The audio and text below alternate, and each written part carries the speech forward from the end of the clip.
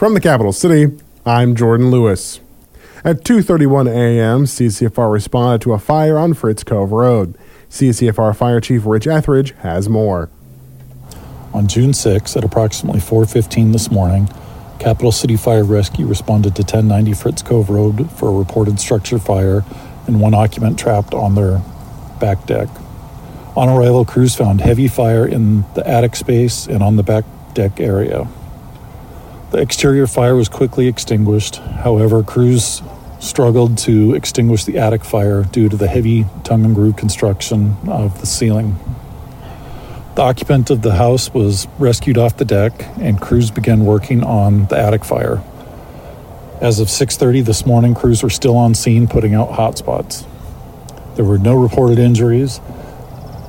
The structure is most likely a total loss. The cause of the fire is still under investigation at this time. The fire is determined to be unintentional in nature due to discarded smoking materials.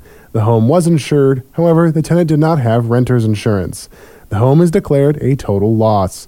The American Red Cross was contacted to help the occupants, and CCFR wants to thank the residents in the area for their patience while apparatus blocked the roadway for approximately 4 hours. Tara Peterson, the Aquatics Manager for CBJ Parks and Recreation, came on to Capital Chat to talk about summer swimming lessons. Well, most people who have young children who have tried to get them into swim lessons know they fill up pretty quick. But we opened up 3 sessions of swim lessons for the summer a couple weeks ago.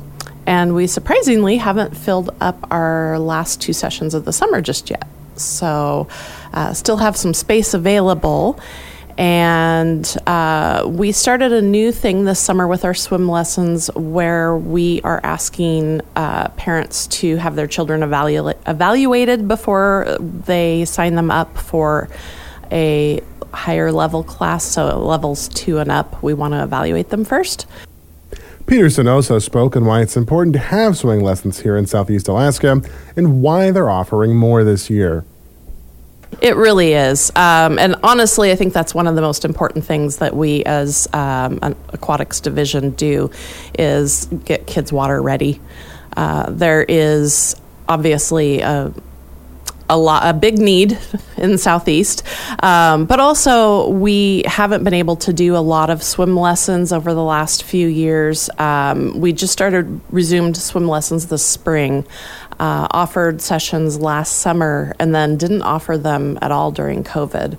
So we also have a little bit of a backlog, if you will, of people who are trying to get their kids into lessons, and we're trying to work with them on that.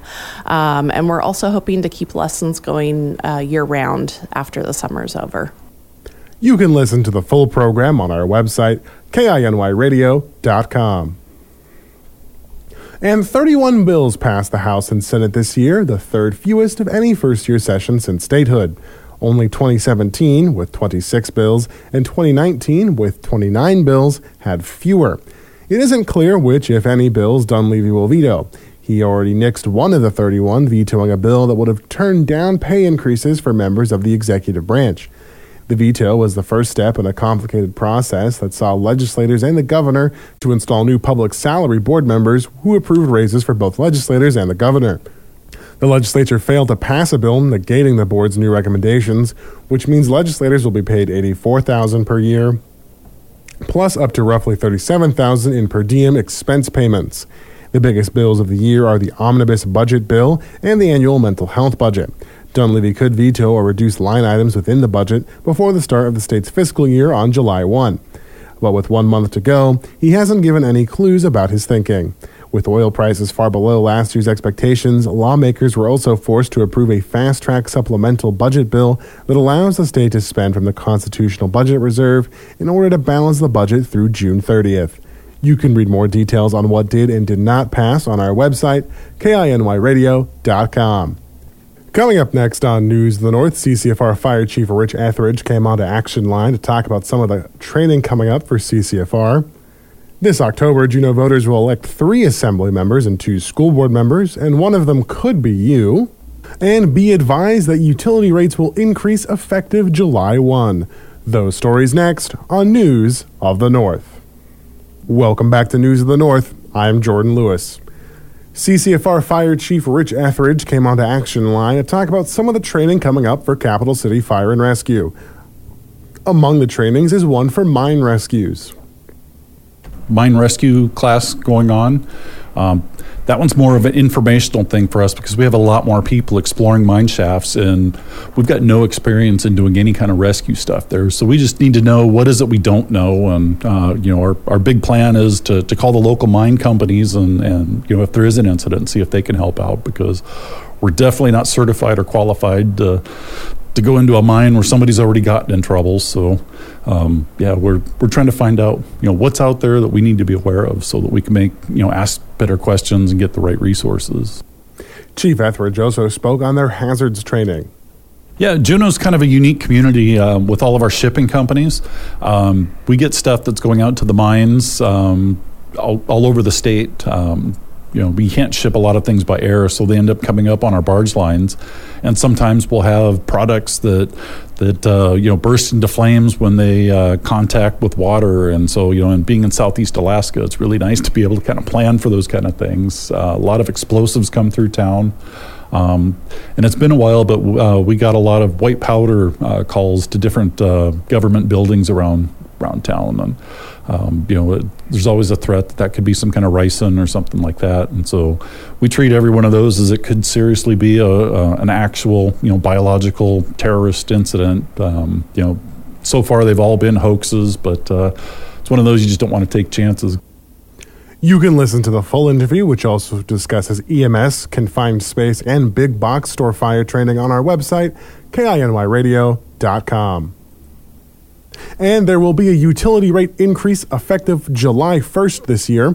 The City and Borough of Juneau Assembly in August of 2019 approved increases to both the water and sewer utility rates. The 2% rate increase will go into effect on July 1, and you can find the new rates on the CBJ Utilities Division's current utility rates page. Expect the changes to be on your billing statements. All bill pay customers will need to update their accounts to reflect the new rates in order to stay current. Following the July 1 increase, there will be a subsequent 2% increase in July of next year. These increases keep pace with inflationary cost increases.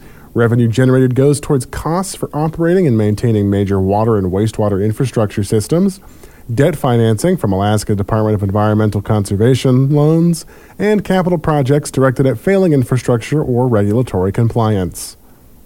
And this October, Juneau voters will elect 3 assembly members and 2 school board members, and one of them could be you.